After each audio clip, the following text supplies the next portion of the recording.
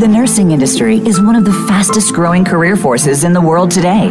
There are so many issues in the healthcare field these days relating to nurses that simply are not discussed in the media. Welcome to Once a Nurse, Always a Nurse, exploring the world of nursing with Leanne Meyer. Our program will help you with the most relevant information if you are in the nursing field or are planning to enter the industry. Now, here is your host, Leanne Meyer. Thank you all so very much for joining us today. I'm really excited about this show. It's something that's near and dear to my heart. I wanted to start out by sharing a quote that I've actually shared on the show before, but I think it bears repeating, especially here. It's from the creator of the electronic fetal monitor. And he said, "There is nothing humans cannot do as long as no one cares who gets the credit." I believe that was Dr. Alan Bradfield. I was trying to check back on that and couldn't find it. The USA is currently weighed down by the most expensive and cumbersome healthcare system in the world. Other countries around the world are way ahead of us in how healthcare operates, some more efficiently and fairly than others. Sooner or later, this country and especially healthcare providers will have to deal with the mess that healthcare is in at present. The title of today's show is Healthcare Crisis: What Can Nurses Do? I believe that nurses need to be a vital part of that discussion. My guest for today is Dr. John Silver, a nurse who has thought a lot about this subject and would love to get the dialogue going. So who knows more about what does and doesn't work in healthcare than nurses? Who is more concerned about the safety and protection of our patients? Have you been thinking about what would be best for patients first, then healthcare providers, including complementary and alternative medicine, then the payers, and all of the other stakeholders in this country's healthcare? Here is your chance to bat around some thoughts, concerns, and ideas. Thank you for joining us, and especially thank you, John, for joining us too. Believe me, Leanne, it is my extreme pleasure. Well, great. And Dr. Silver, can you share a little bit about how you got attracted to nursing and then how you came to be so passionate about this particular topic? Sure. I back in the 70s, like everybody else, I'm looking around for what interests me, and I found out I really liked helping people. Mm-hmm. And so I started in healthcare at the very bottom, literally as a security guard and then an orderly, and became a respiratory therapist. 1984, became a registered nurse. Mm-hmm. Worked basically agency, critical care, in a couple of states. And then I came back in the 90s after 2 or 3 years off and decided that this was going to be my profession. So I went back and got my bachelor's and master's. Wow. Yeah, actually, and interesting. And I think, actually, some people say, oh, that's a lot of waste of time to do all those things along the way, but I don't agree at all. I think those are really the things that create a tremendous foundation, especially if you're interested in working in an egalitarian kind of workplace. Having done those roles along the way, you know just how hard they are and how much you want to be able to make it a collegial thing. So I guess I'm curious. Let's just kind of talk about how has healthcare and especially the nursing profession come to this point of crisis, do you think, in the United States? Well, it's a timeline kind of thing. Again, having started in the 70s, we had the Code of Ethics come out from nursing in the 70s, and it was a very activist kind of format. And while nursing was a little late getting into the women's movement, it did start embracing cultural change as, reflecting the nurses. And then in the 80s and 90s, I don't know if it was the conservatism of nursing leadership or just the buying into the corporate takeover. Nursing just kind of never got the public presencing it needed to really bring our research and discussions to the forefront. And we decided, I guess, to just become supporters of what other people were doing in health policy. So we got, like we really got behind the 90s with the Clinton reforms, and then that went nowhere. Nursing had been an original supporter of HMOs. And I'm not talking about nurses per se, I'm talking about the organizations of nursing. And there has been a noted conservative movement on the part of nursing leaders that have even been called out by other academics. Say more about that. Well, I think in the 90s we saw a period of time where we were buying into nurses coming off the bedside. Again, administratively, organizationally, not at the provider level. They actually tried to get rid of us at the bedside in several areas. New York City kind of beat that effort back. And probably the flagship of resistance to that were the California nurses. And by that, you mean the liberal nurses or the nurses that were more political? That they didn't want you at the bedside?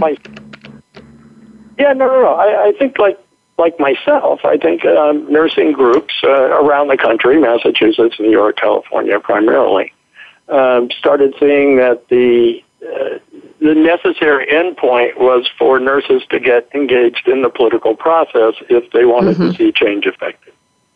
Right. So then are you thinking through unions that was happening, or was that happening on another level also?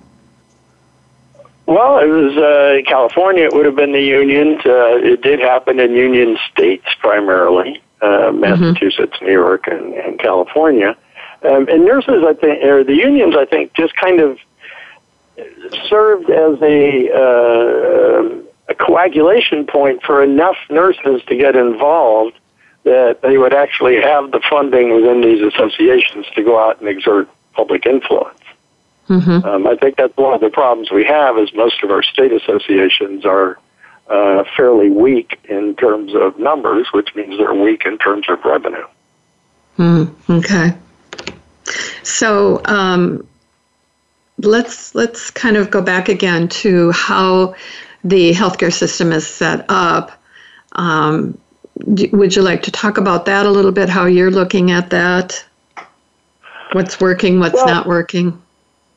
As I got into my master's, I started realizing, because I was working, of course, and I'm hearing the same complaints from nurses over and over again now. This is the third decade I'm hearing this. And I started thinking of why is this organization of professional nurses, and we are the most, numerous providers in healthcare, why are we so politically impotent? I couldn't understand that. So my master's focused on political effectiveness, and I did 2 internships in Washington, and I worked with a rep down here in Florida. And what I learned was kind of amazing, I thought, both in terms of the multiple messages politicians were getting from various nursing groups, and also kind of the lack of any nursing major consulting or lobbying or any kind of effort to, affect the change. So I started looking at why did that happen? Which led me back to organizational studies. And then when I went into my doctorate, I really zoomed in on that specific issue of how do groups become politically effective? And why wasn't nursing able to, to come up there? Say a little bit. I know that from your doctorate, you probably got a telephone book size information, but just say kind of a little bit more about what you found, why nurses were not as effective. Sure. So my dissertation, what I looked at was I wanted to study a nursing group that was both increasing drastically in numbers. That was one of the criteria. It had to be increasing. And it had to have had some kind of legislative success. So that's kind of when I found the California Nurses Association and what they'd been doing out there. So I wrote the dissertation on their history, starting prior to, when they were just part of ANA, and then their takeover of the California Nurses Association, and then their evolution as they moved through the National Nurse Organizing Committee to go essentially all 50 states and foreign areas as well. Mm-hmm. And then I took a model of political effectiveness, which there really weren't any. This was actually a model of organizational effectiveness. Mm-hmm. And I looked and saw whether what they did in California matched up with this model in some way.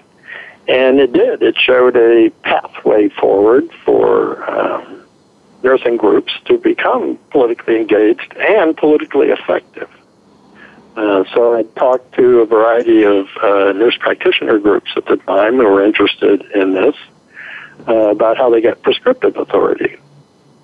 So I actually went to Michigan. I went to several groups in Florida and started presenting at national and international conferences. And the feedback was always very good. I mean, most of the nurses in the audience, the practitioners, were very engaged. They were very interested in doing this. Not so much at the leadership sessions.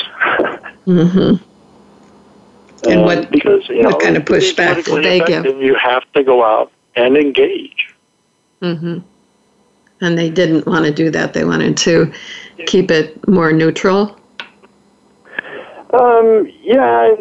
It's kind of support the company message that the existing structures were doing what they had to do, and it was kind of nurses in the fault for not belonging to their organizations. Mm-hmm. I kind of turned that around a little bit and said, well, if an organization does what its membership wants it to do, right. Then more members are going to want to be engaged. Yeah. Yeah, I think there is a little bit of difference, and you probably did find this too, between nurses, to my experience, seem to be more focused on helping, and so not necessarily wanting to be in the fray, I guess. I always, in every area that I went to, it seemed like there were some that were more politically involved. And I, when I first started, was pretty naive about politics, and I was just trying to learn nursing. That was all I wanted to do, and I could see there were a lot of other people like that around me. So do you see that changing now, where more and more nurses are realizing that we have to be heard? Yeah, I mean, initially when I started, there was, of course, we had this kind of super heavy superstructure of almost a religious calling to be a nurse. Mm-hmm. And I think while we've protected that somewhat, I think we're starting to realize that that's not enough. Mm-hmm. One of the talks I gave was moving from nurse to nursing, mm-hmm. Which described this journey of, is it enough that I just take care of my patients? Because as a profession, we are obligated as well to consider our communities, our states, the nation, even global health to some degree. Mm-hmm. But, what we're taught in the schools is how to take care of this patient. Yeah. And I think that's what we're rewarded for in practice, too. Right, exactly. So I'd like to get to your topic specifically about what you are. I think, the whole thing about how healthcare is so expensive here and not necessarily effective. I know a lot of people would like to argue that point, but usually those are people who are not using anything factually based, just their own perception. So do you want to share a little bit of that? Sure. When I started looking at this task, I kind of took on about trying to solve the healthcare crisis. I mean, it's pretty audacious to think any one person could do this. Mm-hmm. I think the difference in the approach I had was that I was willing to put everything on the table as a possible solution, mm-hmm. Including ripping down the whole system and starting over again. I think too many politicos and people go into these discussions with a lot of things that they will not even consider. Mm-hmm. So as I started looking at the issues, obviously we have the most expensive health care. It's a big drain on small business in this country, and it's all of us know, I think, that, somewhere around 50% of all the bankruptcies are from health care. We see a lot of anecdotal information, people coming on that, my cancer drug is $14,000. How can I possibly afford this? We know that health outcomes are more determined by zip code than they are by the healthcare system itself. That we have tremendous regional and economic disparities in healthcare. The outcomes we have are not very good. We're somewhere down in the 30s, but globally. But that's largely because we have very concentrated pockets of good healthcare system access, and then a lot of countries that has very sporadic or even no healthcare access. Mm-hmm. So when you start looking at, the political arguments, then it's kind of hard to understand why we've only got these two models that are being presented to the public of, socialism, which is disparaging to a lot of people, mm-hmm. And nothing. And I just don't see that as true. We've solved problems this big in our country before, mm-hmm. And we can certainly do it again. Yeah, it seems like everybody seems to be waiting for somebody to take a lead and give us some direction so that you're not, as individual organizations are trying to build maybe in this direction, they don't want to feel like they built something and then suddenly the country has gone in a completely different direction and they start over again. Yeah, and it's not a matter to me so much of, tearing everything down and starting from scratch. That would be kind of unrealistic. But there are models that we've used in our country before to address major issues that kind of split the right versus the privilege debate. And I think healthcare is sort of locked into that dichotomy now. We have a large group of people in the country that think that healthcare is a right. Obviously, a lot of people around the world that think healthcare mm-hmm. is a right. We still tend to treat it as a commodity, ironically, until you're near death, in which case it becomes a right all of a sudden. So right.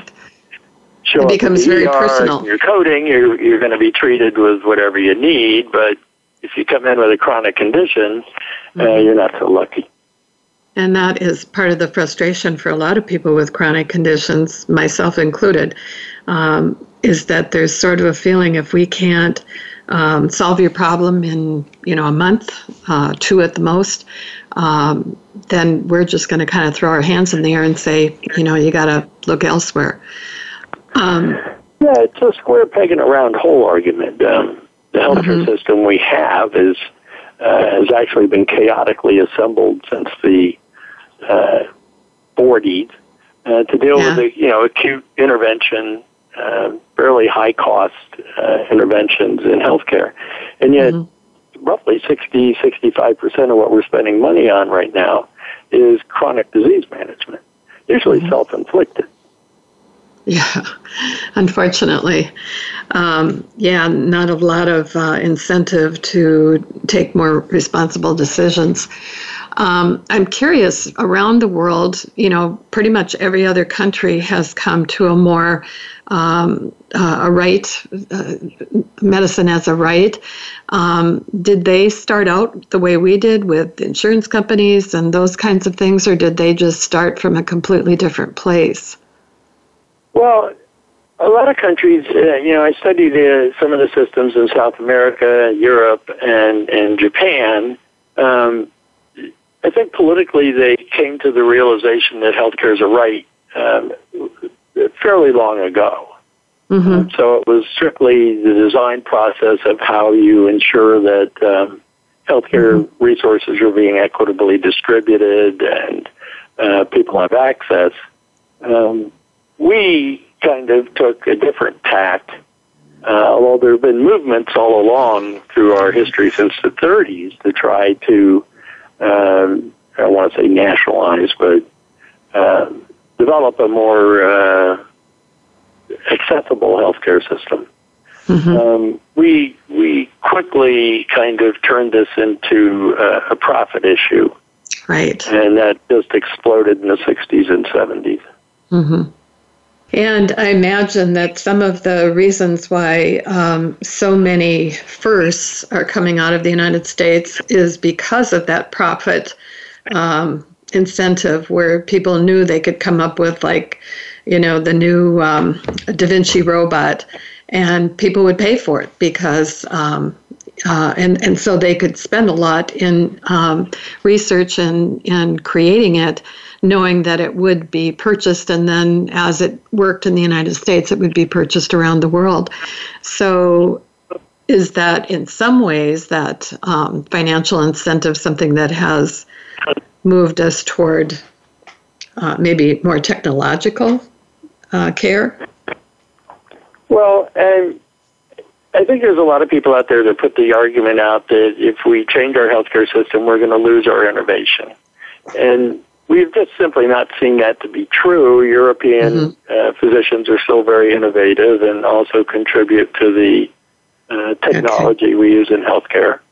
And so, yes, I did want to make sure that the model I kind of settled on protected innovation. But it can't be at the expense of everything else. Mm-hmm. I want to make one point, and then I'd like to go to break, and maybe we can come back and talk then about the model you see as being something that could work or be helpful. One thought that I have is confusing to me is it makes sense to me that if you have a healthy population, you then have people who can work, who can then pay taxes, who can then contribute in 100,000 million different ways, that it would be just common sense to me to want to do everything possible to make sure the largest number of people are healthy so that they are not holding the rest of the country back. So just a thought, we can come back and you can give me your thoughts on that. So we're going to go to break here. And if you're just joining us now, we're talking about the healthcare crisis and what nurses can do about it.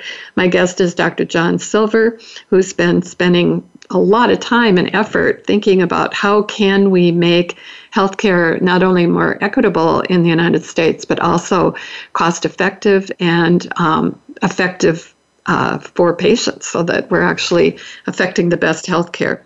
We will be back in just a couple minutes.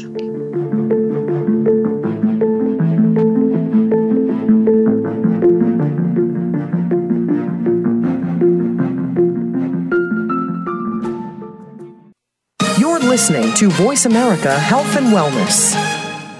Now there's a new destination for video content, voiceamerica.tv. Just like our radio channels and so much more. Voice America Variety, Health and Wellness, Business, Sports, Green Talk, Power Up Motorsports, and Seventh Wave Network now have their own video channel components. Plus, check out exclusive programming, including movies, music, educational courses, science and history, current events, and short features. High-definition, premier quality programs available 24/7. VoiceAmerica.tv. If you think you've seen online TV like this before, let us surprise you. If you like what you're hearing on Once a Nurse, Always a Nurse, consider supporting the show. In the 1 year since the show started, we've increased our listening audience by nearly 7,900%, and our goal to reach 50 countries and counting. Whether you are looking to reach a regional, national, or worldwide audience, you'll have a competitive advantage by advertising on Once a Nurse, Always a Nurse. It's the perfect platform. Contact Senior Executive Producer Tacey Trump today at 480-294-6421. That's 480-294-6421.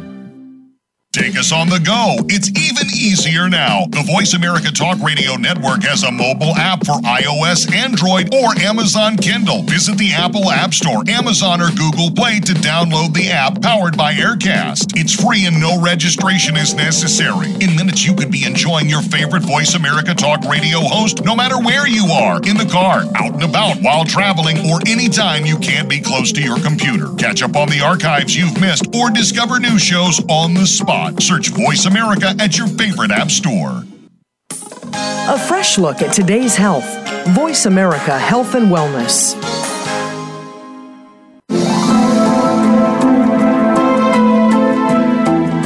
You are listening to Once a Nurse, Always a Nurse, exploring the world of nursing with host Leanne Meyer.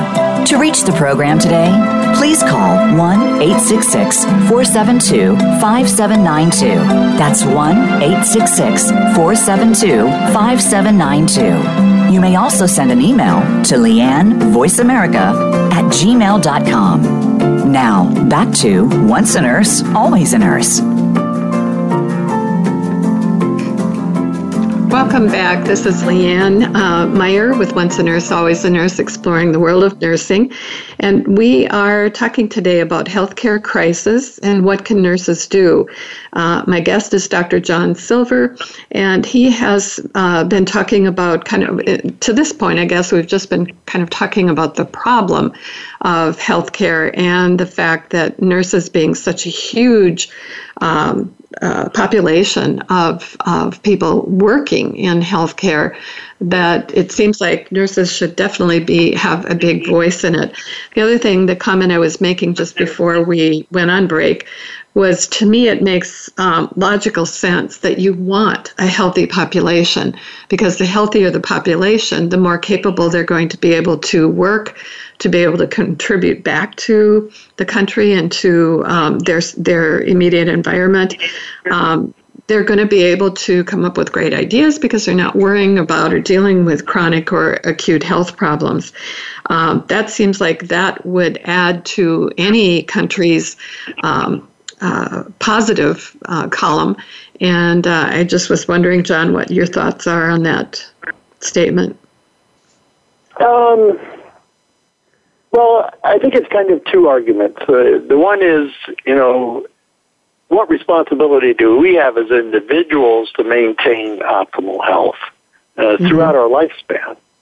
The rising rates of type 2 diabetes in children, morbid obesity in children. We've known a lot of these messages since the 60s. Get balanced nutrition, get plenty of exercise, just don't sit. And we've got a workforce that an awful lot of people, that's what they do. They just sit. As we get into our 20s, our exercise levels pretty much fall off to being reasonably negligible. There's an old joke that we live in a country where the medical community knows nothing about nutrition and the food industry could care less about your health. And all of these things are true.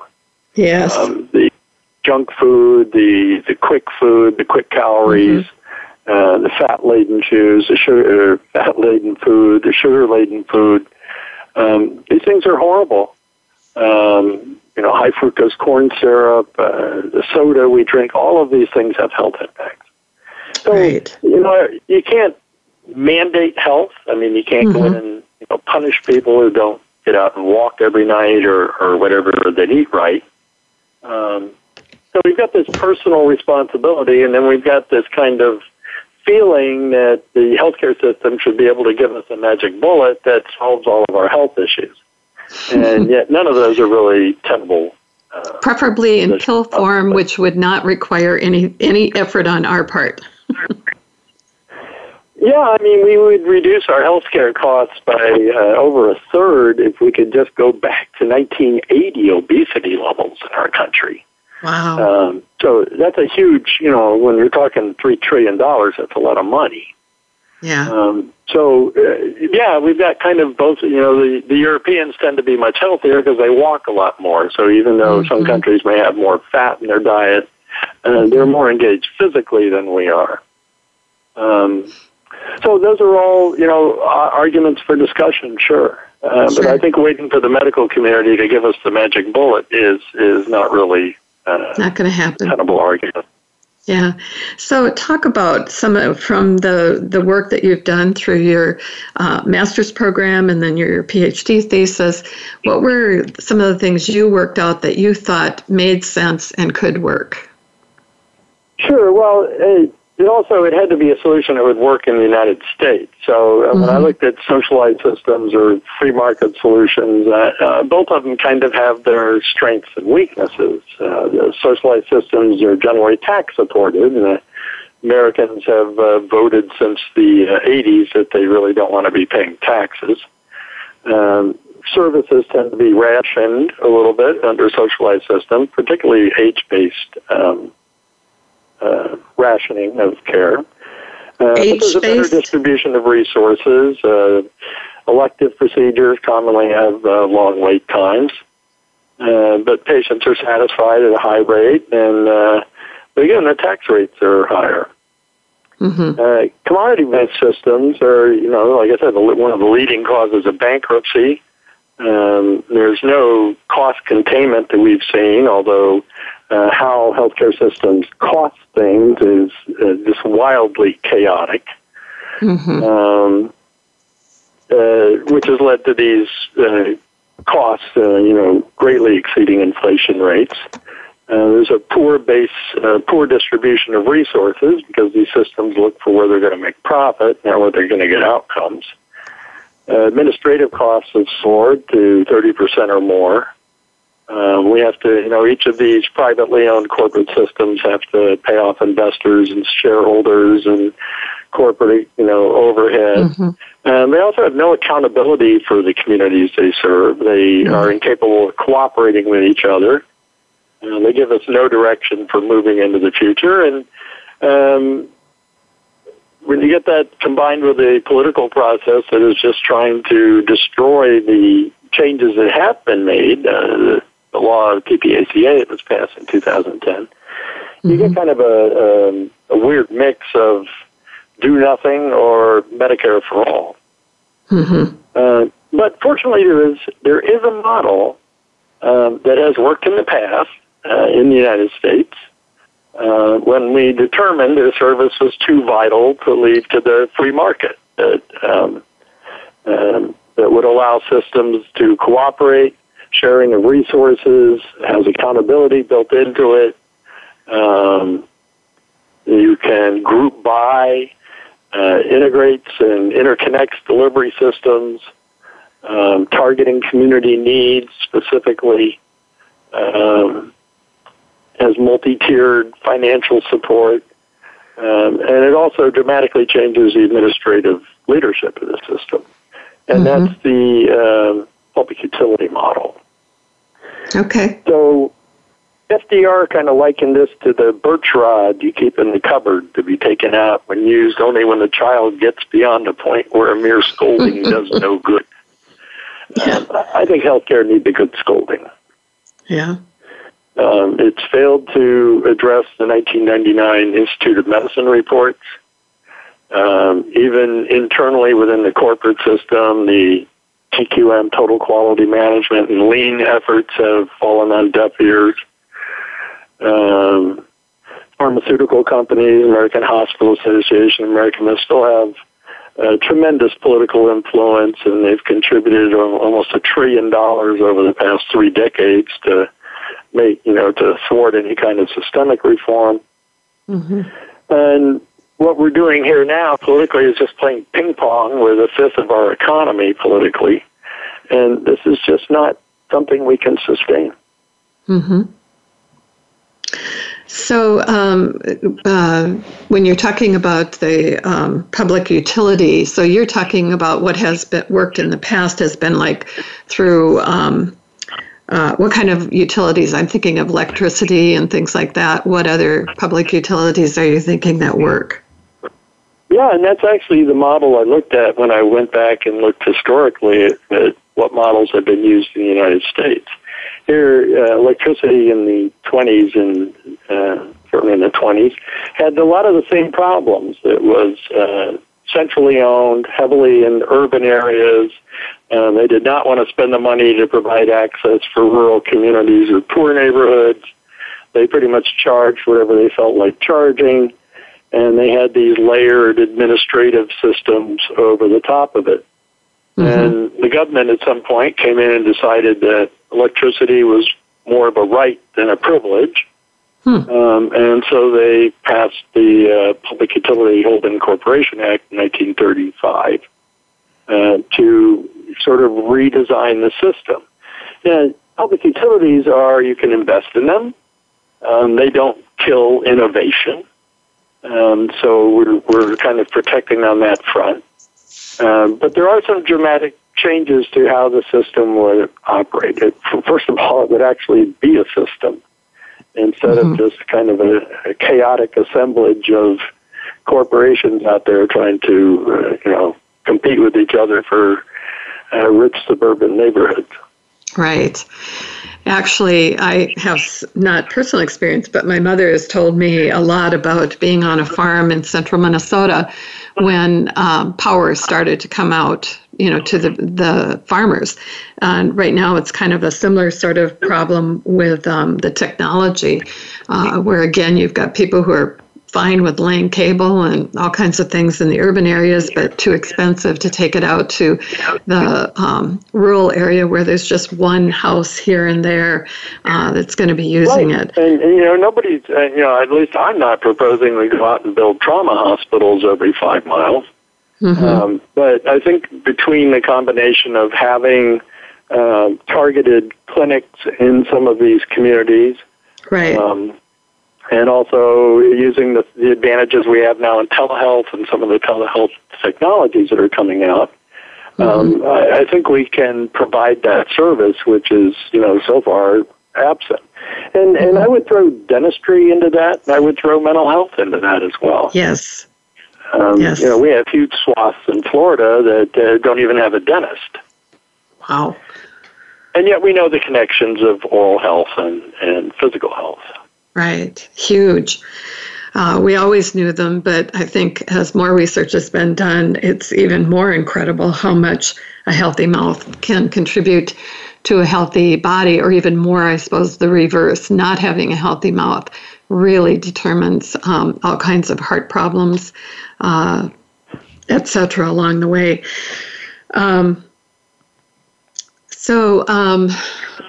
I'm trying to think, where would you like to go from here? What would you like to talk about? Well, I think it's the first thing you really want to deal with is the cost issue of healthcare. Right. So there's a variety of things we could do to cut down on costs in healthcare. So, for example, warning labels on food products for these things that we don't want, people over consuming, whether it's, 750 times the recommended daily sodium intake, or high fructose corn syrup, or sugar, or fat content. We do this on cigarettes, so I don't know why we shouldn't do this on foods that are hurting us. But look how long it took to have that happen. Correct. I think any facility with over 15 critical care beds should be, those critical care units should be managed by intensivists. The studies from England showed somewhere like a 40% reduction in critical care costs when you had ICU specialists in the units, not just doctors coming in and kind of shotgunning these medical tests. The routine to every day you get these tests done. I think nurse staffing ratios need to be implemented. The reason for that is we're spending an inordinate amount of money in downstream problems. Right. An article just released in the British Journal of Medicine put healthcare in the United States as the third leading cause of death.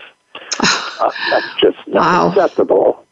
And when we add in all the superbugs and the post-healthcare sepsis problems and infection rates and medical devices that are being pulled off the markets, it's an inordinate amount of money. I think we need to develop a hospital-based medical staff that is excellent in what it does. This does not mean physicians can't practice in the neighborhood as well. But when you're admitted to the hospital, you'd be admitted to a specialized team of physicians that are used to the technologies of hospitals. kind of like the university model where you're admitted into, surgical services or medical services. A lot of the physicians I've talked to would love to be just employees and, not get the calls at 3 a.m. and 7-day-a-week schedules and all that stuff. Yeah. But I think it's the facilities themselves that need to be structurally changed. I think we can drop administrative costs back down to about 11%, which would, be a significant saving. Plus, these public utility systems would be able to group buy, and I always tell my students, if I go in and buy a BMW at a dealer, how much I'm going to pay is retail. If I go in and tell them I want 20, I'm not going to be paying retail for this stuff. I think we should open up Medicare to be able to negotiate drug prices. I think that would be a significant savings. And I think we need to nationalize medical and nursing licenses. Okay. Which hopefully so you could go anywhere in the country? Correct. You could go anywhere in the country and it would be similar requirements rather than having each state decide? Correct. And then we'd also be able to do a better job, I think, of tracking those practitioners that are not, or that are a risk. Yeah. We actually, a few months ago, I had somebody on that was investigating kind of the murder curtain, the what's behind the curtain, and that was, I knew that those things were happening, but it was sort of way in the back of my mind. And so bringing that to the fore, now it seems like I'm much more aware of the stories that talk about that kind of thing, where healthcare is just fantastic for serial killers because it's so very easy to do and very hard to be able to determine who might have caused that problem. But that's off the subject. I'd like to come back to the there's not too many problems. Right. We hear a couple of them, but yeah. So anyway, it kind of bothers me when I hear this rising call for Medicare for all. It's not that. First of all, I'm not quite sure what it is they're talking about. If you're talking about single payer, then just say single payer. Because what part of Medicare are we talking about? Are we getting rid of the PPACA? Are we just talking about universal coverage? Are we talking Part A, Part B, Part D, all of them, as they are? Because actually the PPACA has more benefits associated with it than Medicare. Are there implied reforms if we do John, Medicare before we get into the whole Medicare thing, and I would like to get to that, I'd like to take a quick break here, and then we'll come back and finish up with that concept. So this is Once a Nurse, Always a Nurse, exploring the world of nursing, and I'm Leanne Meyer. If you're just joining us, we're talking about the healthcare crisis and what can nurses do. So I'm here with Dr. John Silver, who has been putting a lot of thought to this. We will be back and address some of the issues about either single payer or Medicare system.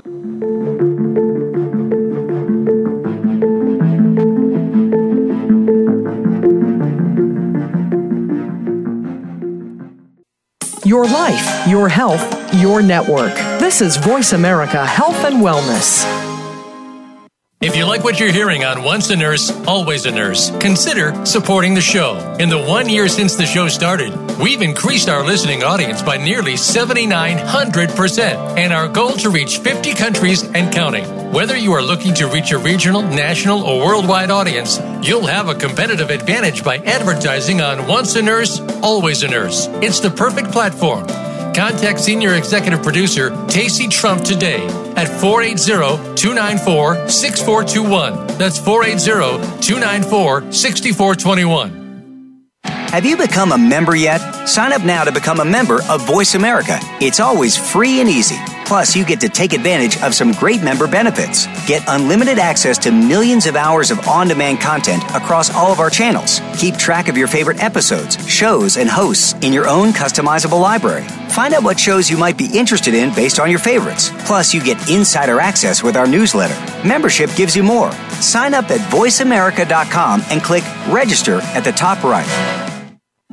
These days, everyone is looking for information on staying young, healthy, and fit. The Voice America Health and Wellness Network is here to help you on your quest to better health and a better you. We talk about everything from diet, fitness, and aging to substance abuse, personal growth, mental health, and much more. Learn from our experts who cover health and wellness from traditional and holistic perspectives. Tune in to the Voice America Health and Wellness Network. Healthy living starts here. Opinions, options, answers. Voice America Health and Wellness.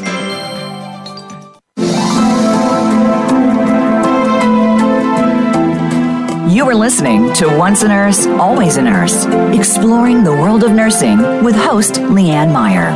To reach the program today, please call 1-866-472-5792. That's 1-866-472-5792. You may also send an email to leannevoiceamerica@gmail.com. Now, back to Once a Nurse, Always a Nurse. Hi, this is Leanne. We're back again talking about healthcare crisis and what nurses can do. Dr. John Silver is with me.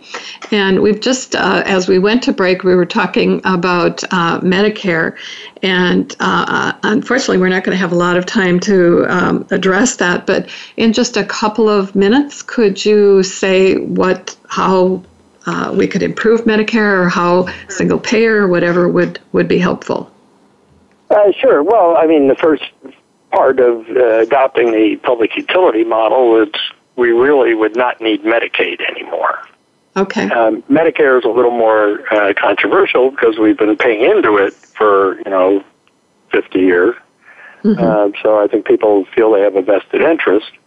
Medicare and Medicaid also cover a lot more things than just giving you basic access to health care. They also pay for all renal dialysis, which is ironic. It's the only kind of chronic intervention we have truly socialized.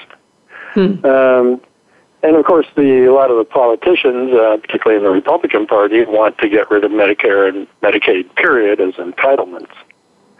So it's going to be very interesting moving forward to see how that plays out politically and how the 2020 election, whether it follows the 2018 election, and healthcare is a primary focus. Mm-hmm. So we'll see. Yeah, and that's a whole nother discussion. Might have to have you come back. Correct. So the other thing, what we started out saying is healthcare crisis and what can nurses do. So what can nurses do? Well, I think probably the most important two things that nurses need to do is come up with, and I've been in touch with leadership in ANA and other groups, is we have to have a vision of what we want in healthcare. Mm-hmm. We have, 50 years of research talking about going out to rural areas and delivering prenatal care and all of this, but it's not a money-making proposal. Mm-hmm. So right. A lot of that does not exist. The PPACA did foster the creation of some interdisciplinary care centers for things like mental health, and these are tremendous models, and I think that should be incorporated. But what can nurses do? I think the model, when I looked at my dissertation research, I actually ended up writing a book on it called Just the Union, ... of nurses. Mm-hmm. I sold a whopping, 80 copies or 200 copies. But the book was basically a blueprint for nurses to become politically effective. In the example I studied, the nurses took over their state association, and you would be, I think, shocked at how few nurses it takes to do that. Really? And Florida would be about 2,000 nurses. And I think in a lot of states you would find the state associations are woefully backed. They do what you tell them to do. So if you get a group of people that join it, and then you tell that the elected people, we want to become more politically engaged, how do we take on the existing politics? They will start trying to do that for you, or at least helping. It does take engagement. We need to reach out to politicians at all levels, not just presidents, but senators and congressmen, and put pressure on them to enact the reforms that we want to see enacted. So we have models to work with. We have a process for doing it. We have examples of how it can be done. It's actually a matter of nurses saying, okay, I'm willing to make this commitment on behalf of my patients to get a better healthcare system. And I think that's pretty much the crux of the argument. If we are not engaged as practitioners, then we cannot expect our associations to be engaged, to be doing things that we want to see accomplished. Right. It's interesting that you say, nurses that would decide to become more involved or speak up more to protect their patients, because oftentimes that is what nurses will get behind, is that they are willing to stand up to doctors, to administration, to try and protect their patients. But we just haven't taken it beyond the hospital walls or the clinic walls to go out a little bit further. And under my model of administrative reform, I think many nurses might be happy to find out that I would put nursing in charge of those systems. Wouldn't that be nice? So, yes, because one, we kind of tend to like flattened hierarchies, which I think is important. And two, we need to keep the focus of these systems on what they need to be doing, which is patient care. Mm-hmm. Also listening to those people who are at the bedside, trying to create runarounds to be able to get around the policies or procedures that are not effective and not working. And so they're constantly trying to figure out, how do we make this work? Workarounds, I guess that's what they call it. Yeah, and in incorporating the voices of others that are also interested, pharmacists and physical therapists and nutritionists, and all of these groups have a vested interest in wanting to improve public health in the United States. We have just a bare minute left, but do you see alternative medicine or complementary medicine being involved in this? Absolutely. Absolutely. I mean, Chinese medicine has been around for thousands of years, and I think dietary holistic health is a vital component of us kind of exerting our independent responsibilities toward health. Great. I think it can all be part of the picture. We just got to be a little careful with the herbal stuff, mixing it with some of the medications. Right, and that's something we would have to be a little better educated on. We are coming pretty close to the end here, and is there any last thing you want to say? Well, I just want to encourage my fellow nurses to come out of the cocoons and get engaged in your community politics as citizens. Run for office. We can't have too many nurses in our government, and start looking at their associations and organizations to see how can we be the stimulus for change that we need. Yeah. Mention the name of your book for those of us that are interested and would like to hear about it.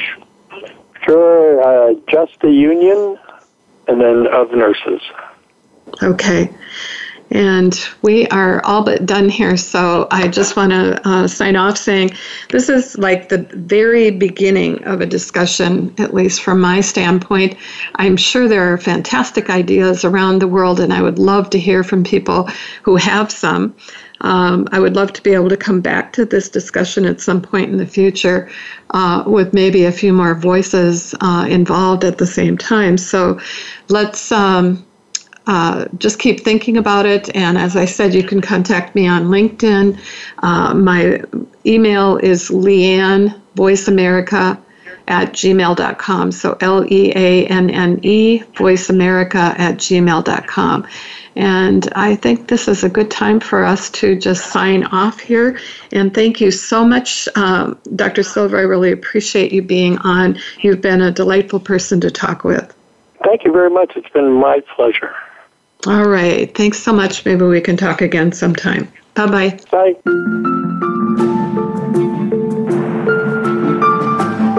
Thank you for listening to Once a Nurse, Always a Nurse, exploring the world of nursing with your host, Leanne Meyer. Be sure to join us again next Monday at 10 a.m. Pacific Time and 1 p.m. Eastern Time on the Voice America Health and Wellness Channel. Have a productive and insightful week.